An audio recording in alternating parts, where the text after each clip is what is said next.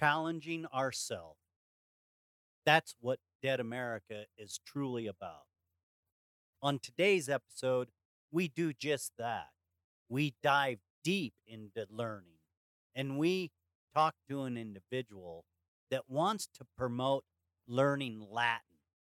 Latin is something that most of us don't even think about. But when it boils down to it, Latin has a lot to do with a lot of our life, and we are oblivious to that.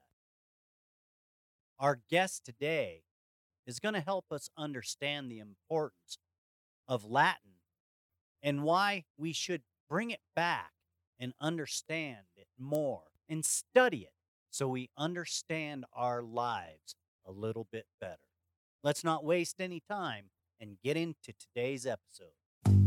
Hello, good evening, good morning, good afternoon, wherever you may be around this wild, wacky, and sometimes disturbing world of ours.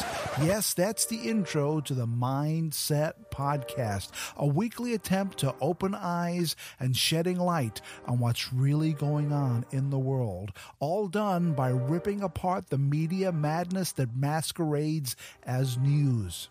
Join me, Gareth Davis, every Sunday on the Mindset Podcast. You can find the show on all major podcasting services such as iTunes, Stitcher, and so on. Or you can go directly to the main Mindset website. That's www.mindsetcentral.com. Check out the Mindset Podcast. Bring your curiosity, your opinions, and a sense of humor. And remember that some worldviews are stranger than others.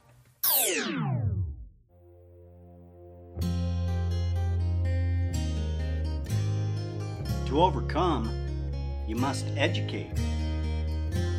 Educate not only yourself, but educate anyone seeking to learn.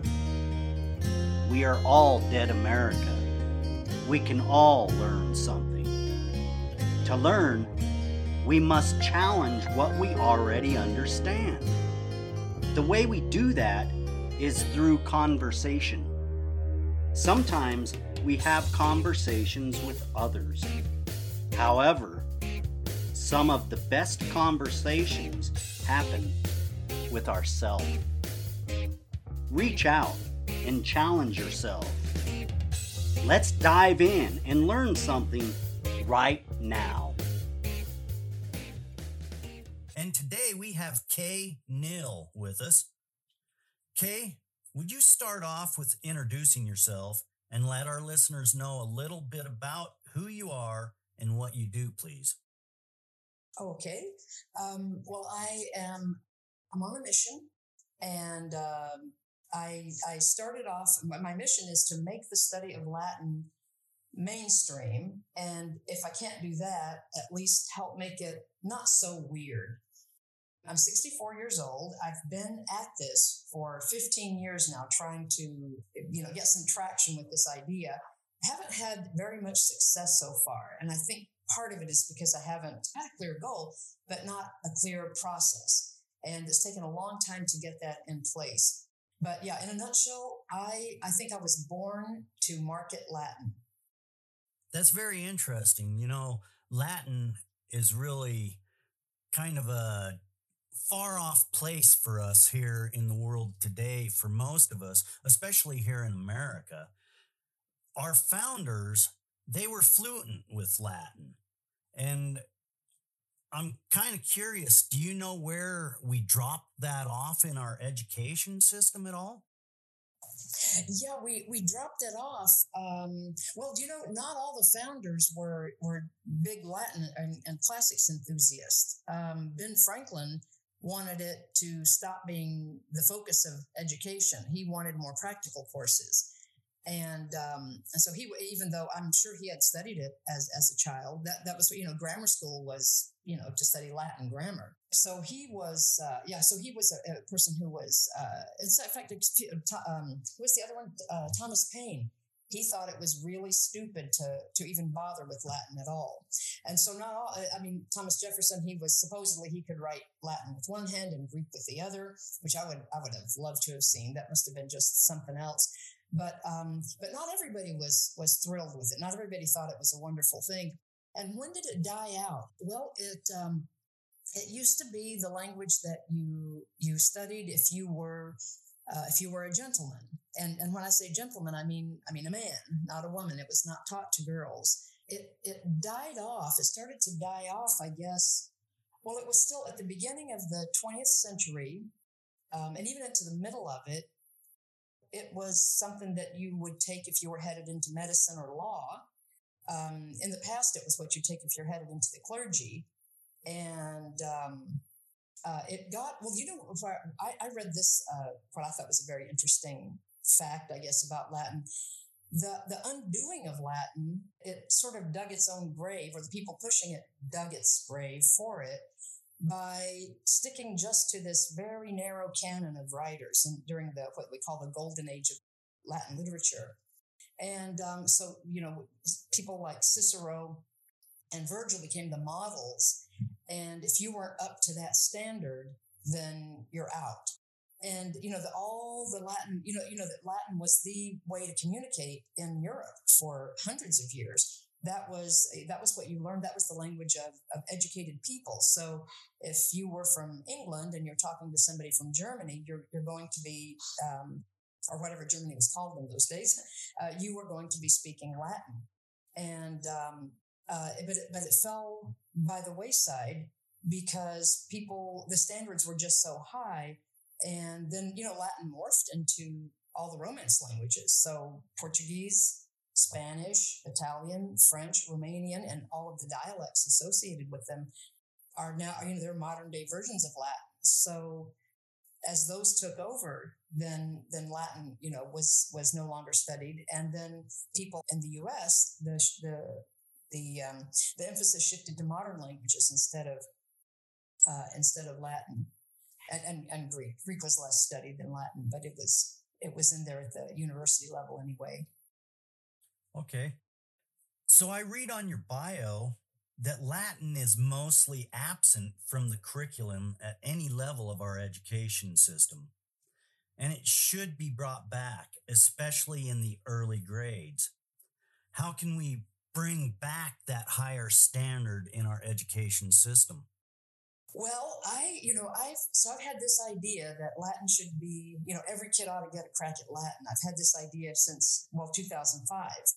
And I have tried to push this idea among, elementary school, principals, teachers, and there is just not much reception to it. So my idea, what I want to do is, if I ever do manage to get a business going that is actually generating a good income, I would love to set up a foundation that launches programs and after school programs in elementary schools, and train like high schoolers or college students on Latin, so they can teach it to the after school students who go to these programs. I actually wrote a curriculum. It was for parents who don't know any Latin or any foreign language or any English grammar, to learn Latin by manageable stages and teach it to their children along the way. This curriculum could be used very easily by anybody who's literate. I say, if you can read your local newspaper, you could use this curriculum to learn and teach somebody Latin. So that's my dream. That's my evil plan to take over the world, I sometimes call it. And I think once it got traction in school, and when people saw the benefits of it, then I think maybe there would be some more institutional support for it. But it's really, really sad to me to see how little esteemed it is. And it has so much to offer. And I really, honestly, you meet a lot of people in education, and they seem to be more administrators than educators. And they don't seem to be. Yes. I mean, I know a lot of teachers that they're not lifelong learners. And how could anybody be a teacher who's just not so curious about everything, and especially about language? And how could they not think that learning your own language which Latin really helps you do, that learning your own language isn't maybe the most fundamental thing you would do in education, because it's the base of everything. It's the base of math. Even math is English. All those equations, they're actually English sentences if you're learning math, in an English speaking country. So that you just can't overstate the importance of learning how to communicate in your own language. And to me, you can't do that. You do that most effectively if you have some kind of exposure to another language. And I think that Latin is the best language to expose someone, an English speaking kid, to, if they don't have any kind of natural exposure to another language in their lives. Anytime you learn something, you compare it to what you already know. And so when you learn another language, you start comparing it to English, and you see that, English and this language are, they're similar. They all have words, but they use the words in different ways. Do you have any plans that will help you make your dream of Latin being brought back into the mainstream?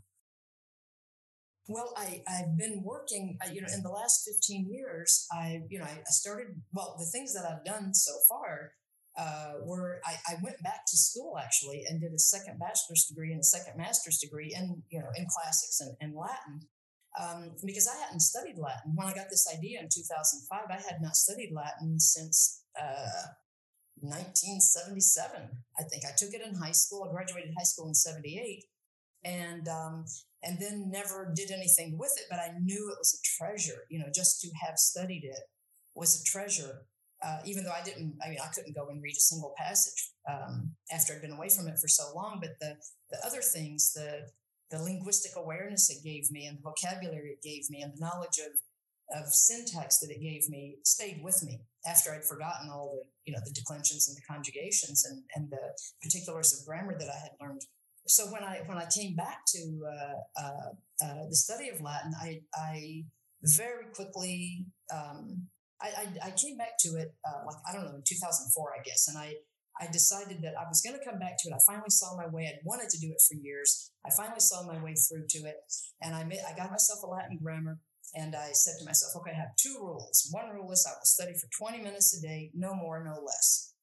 And then most of that was so I wouldn't just do nothing but study Latin, because I could end up doing something like that. And the other rule was I would not be mad at myself for not being further along. Had to start at the beginning. And of course, going through the first few chapters was pretty easy because I kind of retained those. And then I got slogged down quite a bit. Somewhere in this, within a couple of months of starting back, I thought, I cannot possibly let my kids go out into the world without this treasure. I can't have this treasure and not pass it along. And my husband and I have 4 kids. 2 of them were already, they were kind of like older, high school, college, and then another 2 were in elementary school still. So I thought, I'm going to teach them. Well, I didn't really know enough to teach them. And at any rate, it didn't take my very fertile brain very long to get the idea that, well, no, it's not fair if just my kids have it. Every kid should have this opportunity. And so that's when I realized that I'll have to go back to school, because I can't go out and spread this, because I don't know enough myself, and I couldn't get it all by myself. I got a little way through the first book. I got a pretty good portion of it, but I realized I needed more, and I ended up actually going back to school. I spent 4 years, 2 years getting the second bachelor's degree, and then another 2 years with the master's in Latin. And then I actually graduated magna cum laude with the bachelor's degree, because I submitted this curriculum that I wrote as a senior honors thesis. So I did all that kind of stuff that I know how to do. I know how to be a student. I know how to go to classes. I know how to write papers and take tests and study. But setting up a business was a lot harder. And I wasn't used to paying money to set up a business, or to, I didn't even know what I needed. And I just somehow thought I would read about marketing, and I would always keep in the back of my mind thinking, yeah, but you know what? I really don't have to follow this rule, because Latin is so special, and I'm so special. I don't have to follow the rules. And I just wonder how many thousands of dollars I lost and how much time I took before probably 6, 7, 8 years before I realized no, the laws of marketing apply to everyone. I published a book without doing any kind of market research, and it's a nice book. I'm proud of it. It's a reference book of Latin that I couldn't even really explain to somebody who doesn't have kind of a basis in Latin. I couldn't explain what it's for, but it's a nice book. But I had no business spending that much money and time. It cost me thousands of dollars to hire a designer and to print copies, and I still have a whole bunch of them left. And I don't know that I doubt that they'll ever sell. But I've done a lot of things to try to make this, try to push this idea along. But I've only recently really gotten it through my head that if you don't have a customer who wants to pay money for your offer, then you don't have a business. You have got yourself a hobby. And I'm really trying to turn my hobby into a business. And you know what, Ed, you're part of it, actually. I had the idea for a while. I thought, you know what, I've worked really, really hard on doing stuff to put this, get this mission going. And then I'll kind of get discouraged, or something in life comes up and it keeps me off. And I just kind of sit there or spin my wheels or do stuff that's not really related to finding customers or, meeting a need that somebody already feels they have. And so I would just kind of go off track. Well, in December, it was kind of at the beginning of December, I thought, you know what? I'm just going to try. I'm going to put an hour a day I'm going to commit to 365 days. And I'm not going to look for results during that time. I'm just going to put an hour a day, no matter what. And I got myself a calendar, those wall calendars. And I don't know if you've ever heard of the Jerry Seinfeld story. It's somebody asked him how he was so successful, and he said he made a commitment to writing. I don't know if he spent 15 minutes a day or what, writing jokes. And he got himself a wall calendar. He would cross it off whenever he had done the 15 minutes or whatever it was he had committed to. It was something small. It wasn't even, like a 4-hour session doing this. It was something that anybody could really do time-wise. And he said, after you get going, you don't want to break the chain. So you just keep going. Well, I started on December 6th doing this. So I think today is maybe I'm not sure what it is, 28 or something, 29. But anyway, every single day. And what did I decide I was going to do? Because I don't have a coach. There's this really expensive coaching program that I wanted to join, but I just can't right now. So I thought, well, I'm going to try to pretend if I was in that program, what would they be having me do? A good piece of advice that I got from somebody who is he's a marketer that I like to listen to. His name is Ben Settle. He said, this is not fast, but it is very effective. He said, you should go on podcasts, get yourself booked as a guest on podcasts. And this is a way to get people to know, what you're doing. And if they actually sit there and listen to you for half an hour or an hour on the podcast, they are a very qualified buyer. And, if they join your list, they're somebody who's like, they didn't just mindlessly click on something that they saw on the screen. They actually are interested in what you've got to say. And so you are the second podcast I'm appearing on. The first one was How Cool Is This? A really cute little 5-minute podcast. And I wasn't even talking to anybody. I just left a 90-second message on their voicemail. And it's been less than a month. And this is 2 things that I can point to as a result. And I wasn't even pressuring myself to get a result. I'm pressuring myself to do the work. So I know that was a very long answer to your question about, what am I doing to make this a reality? But honestly, I've been at it for 15 years on and off. I mean, on for quite a lot of the time. It's a kind of a long answer. I hope that's okay. That's beautiful. Podcasting is a way to enrich one's soul, one's mind, and reinvigorate our energies because we get to experience so much different cultures, different people. So stay on your mission. Last season I had Jacqueline Madison on. A quote that she said was, even the rose had to wait to become a rose. That is just so truthful right there. Nothing just happens. You have to wait for it. You have to nurture it. So making plans and those baby step actions, that's how you get things done. And I think what you're doing is very important because our education system is definitely hurting. And we need those lifelong learners, like you stated earlier. These people care that people learn something, not demand it. They don't expect something in return. They generally want people to understand how life works and how to better themselves. So the mission that you're on is a wonderful thing. In the information that you sent me, you talked about you have to put words together in a certain way or they won't mean what you want them to. What makes Latin so important in the foundations of our grammar? You know, for instance, all the like the Federalist Papers, and all the writings of the founding fathers, and even the writings of novelists, and I mean, I'm talking, English literature, whether it's American or British. These sentences are, well, especially the more serious literature. They're founded on Latin principles, actually. You know that grammar? I haven't really noticed that so much lately. But there used to be in Word, if you type for more than 3 lines without a period, you get that grammar check underlines it in green because this must be a Yeah. mistake because it's gone on for too long. It's obviously a run-on sentence.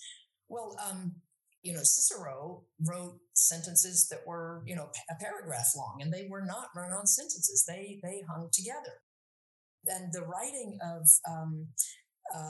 like I've just been reading.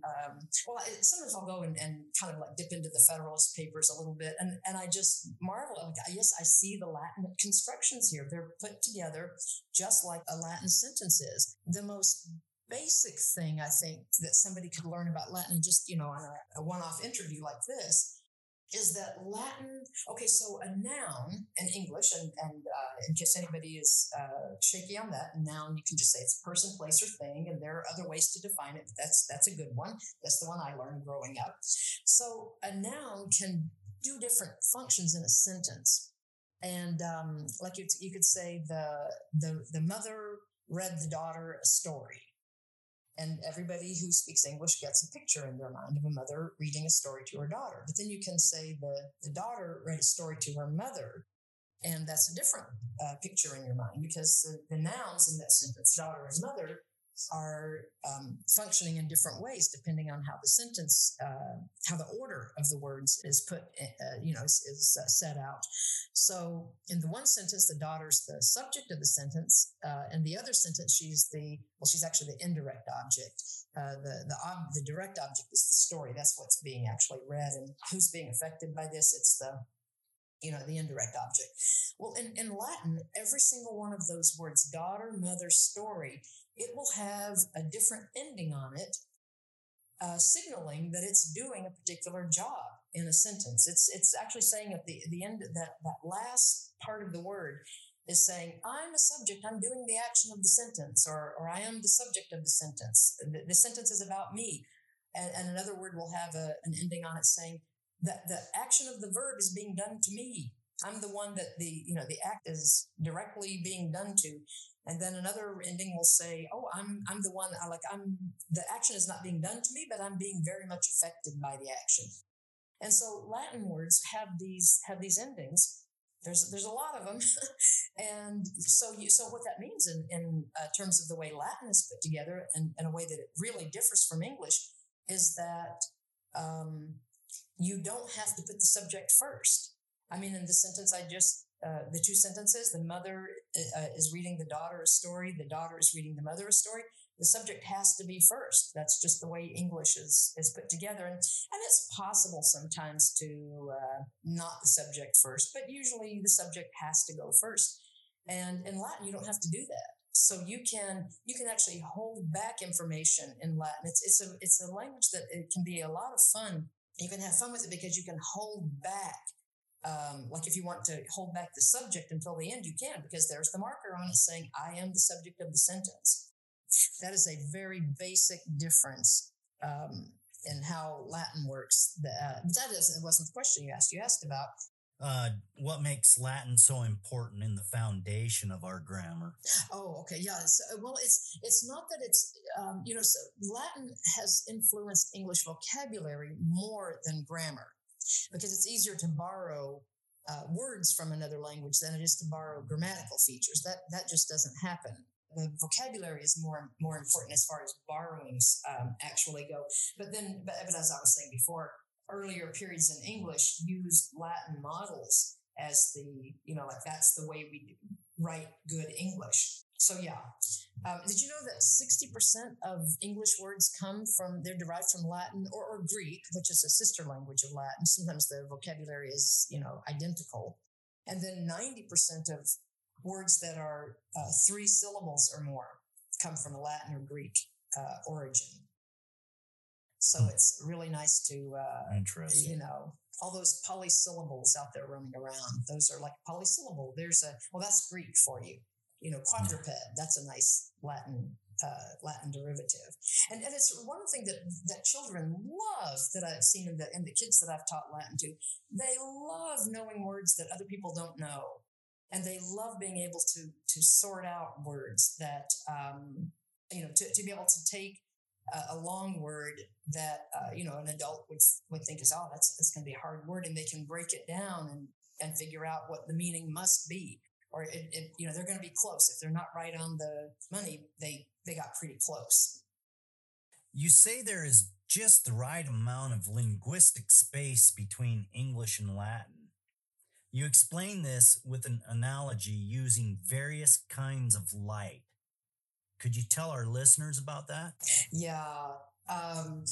So there's this famous saying, or I think it's famous to me, and I can't find the source of it at all. And that is, nothing is what it is but by comparison. When you don't really understand anything unless you look at it and you compare it. So if you're looking at English, it's like if you want to study a foreign language to understand English better, to see what English is as a language, it's kind of like you're shining a light on English. And if you say you study Arabic or Chinese, you are shining a very blinding light on English, because it's just so different. They're so different in every respect from English, except they both do use words to, that's the base of the language. And after that, there's just so much difference.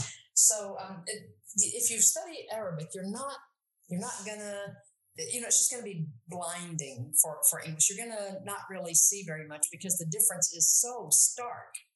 And then if you study a language that's a lot closer to English, like Spanish, and I know that a lot of high school kids studying Spanish don't really see that English and Spanish are all that similar, because they're maybe not doing so well in Spanish, but really they truly are very, very similar in a lot of ways. You don't really get to see English. You don't see the beauty of English as much from studying Spanish, because the contrast it's kind of like you've got this dim light shining on, whereas, you study Arabic, it's like you've got a floodlight shining on English. With Spanish, it's kind of like you have this little dim 60 watt, or let's say 15 watt bulb. You can't really see too much. But if you study Latin and use that as a way to look at English, it's exactly the right amount of light. And English is just lit up in all its beauty, all its glory. And so is Latin too, because then you see Latin as a contrast from English. So this linguistic distance, I mean, Latin is further away than Spanish is. And it's not as far away as something like, Chinese. And so the contrast, what I was saying before, that nothing is what it is but by contrast. Well, there are certain contrasts that make things stand out, and other contrasts that they're too subtle or they're too glaring. And this is what I mean by the linguistic difference is just the right amount to make Latin and English both shine. All right. Could you tell us about your 3 free reports, what they are, and also how can people get those reports? I'm going to have to make a link for 2 of them. Well, the one that you have already mentioned something from is called Why You Are Absolutely Right to Want to Study Latin. And you can get that. I don't have my website set up for for like multiple. I'm gonna have to go back and make some links for these. But the one that you referred to, that is available at latinforlife.com / why you are right, RIGHT. And then I have another one, which I will definitely make it available. It's ready to go. I just need to, do the technical stuff to get it up and running. It's called 5 Ways Your Child is Being Shortchanged at School and What You Can Do About It. And of course, all those 5 ways, there's some way that Latin comes to the rescue. And then the other one is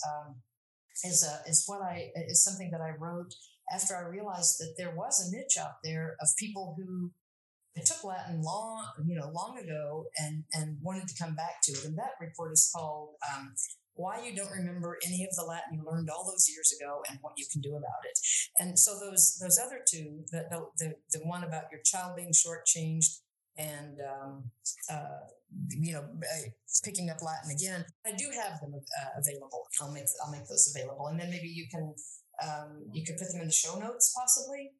Yes, if you send those, I can put those links in the show notes for you so people can have access to those reports. Also, you wrote some books. Could you tell us a little about the books and where people could find those books? Well, I can't imagine that anybody who's listening is really going to want this first book, even though it's just beautiful. It's just wonderful. It's called Endings and Middles, and it's the one that's really hard to describe. Although, if anybody has listened this far in the podcast, they actually would understand a little bit of what the book is. They wouldn't need it though at this point. You look up those endings of the words to see what you're dealing with, because there are a lot, and some of them overlap. Then I wrote a book called Teach Your Dog Latin. At least that's better than Endings and Middles as far as marketability goes, but it's out of print right now. And then I wrote during COVID, put some notes together, or finished some notes that I had done a long time ago. I'm a Muslim. I grew up in the Methodist Church and became a Muslim in my early 30s, I guess it was. And I lived in Jordan for a long time. All my husband's from there. All our kids were born there, and we moved back to the U.S. in 1998. And I would always get the same questions. I'm a covered Muslim, so you can I'm a white middle-aged, early elderly woman who's covered. So I kind of stand out here in the States. Physically. And I would always get asked a lot of questions about Islam. So I finally decided one Ramadan, I thought, I'm just going to sit down and write something that I could give people if they're interested in like the basics of Islam. Why do people believe this? Why do they believe that? Or why do they follow this or that practice? And so I'd written that 10 years ago or so. But then this March, April, during COVID, I actually published it on Kindle, and that actually is available. It's called Ramadan Journal, My Reluctant Conversion to Islam, I think is the title of it. I don't even remember. But yeah, if you look up Neal, Neal, you'll find it in there. And you can, if you have a membership to Kindle, you can read it for free. Otherwise, I think it's $3.99 is what the price is. But Yeah, I'm kind of sorry that the Teach Your Dog Latin is out of print right now, but that will not change the world. Writing a book, books end up being commodities, and you have to have like a program or something if you really want to change the world. So I'm not sorry that I wrote these books, but I know that it takes more than just publishing a book to make something happen. That's for sure. You know, but action makes things happen. Yeah, And that's true. part of writing a book and trying to get it out there is that action phase. A lot of people, they don't even put action into their dreams, their goals. They just go along to get along. So what you're doing, it helps in small, minute ways, maybe, but it Mm-hmm. helps. Well, you know what, Ed? So what Sometimes is your call to action? Oh, so sorry. Go ahead. Yeah, what I was going to say is that, sometimes like I remember doing one time I was doing a Toastmasters speech. I was at a regional competition, and I don't know, I was talking about Latin. And I saw when I got in there and heard the first guys, I thought, whoa, I am way out of my league. There's like, I'm going to get up and do my talk, and, I'll do my best. But I mean, I'm just like, I am so outclassed by these extremely professional speakers that are getting up there.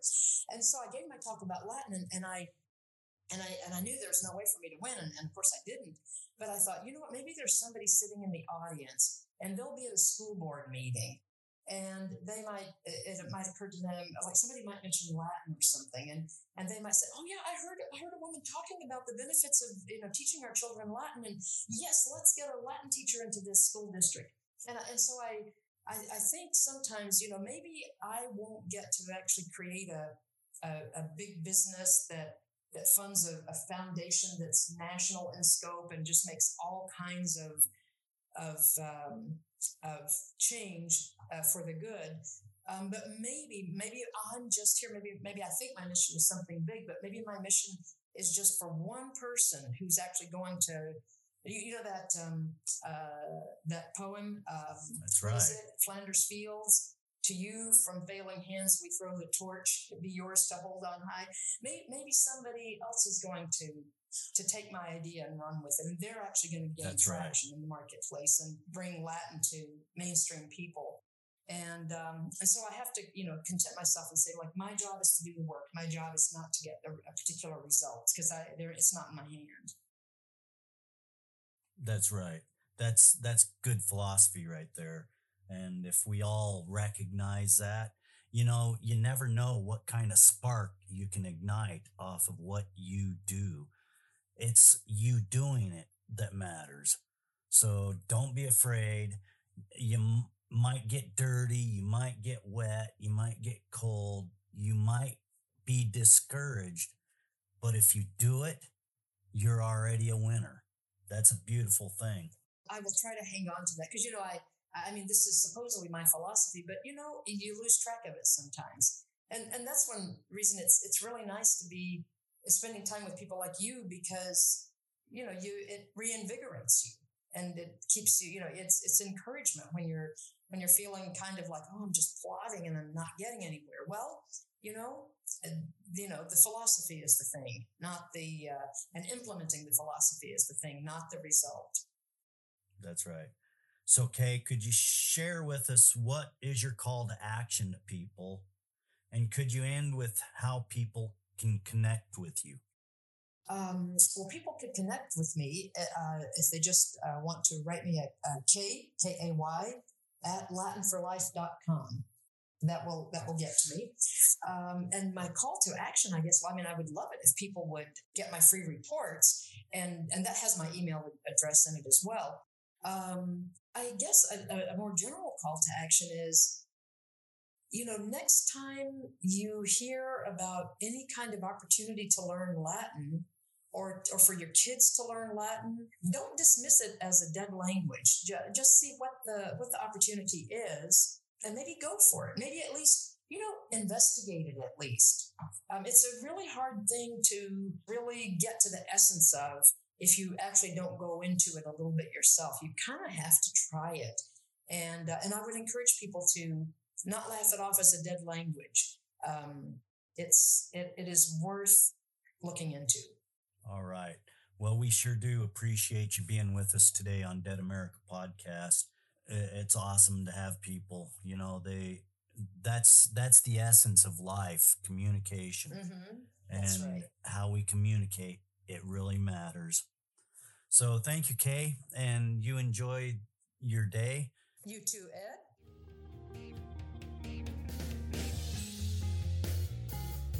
Thank you for joining us today. If you found this podcast enlightening, entertaining, educational in any way, please share, like, subscribe, and join us right back here next week for another great episode of Dead America Podcast. I'm Ed Waters, your host. Enjoy your afternoon, wherever you may be.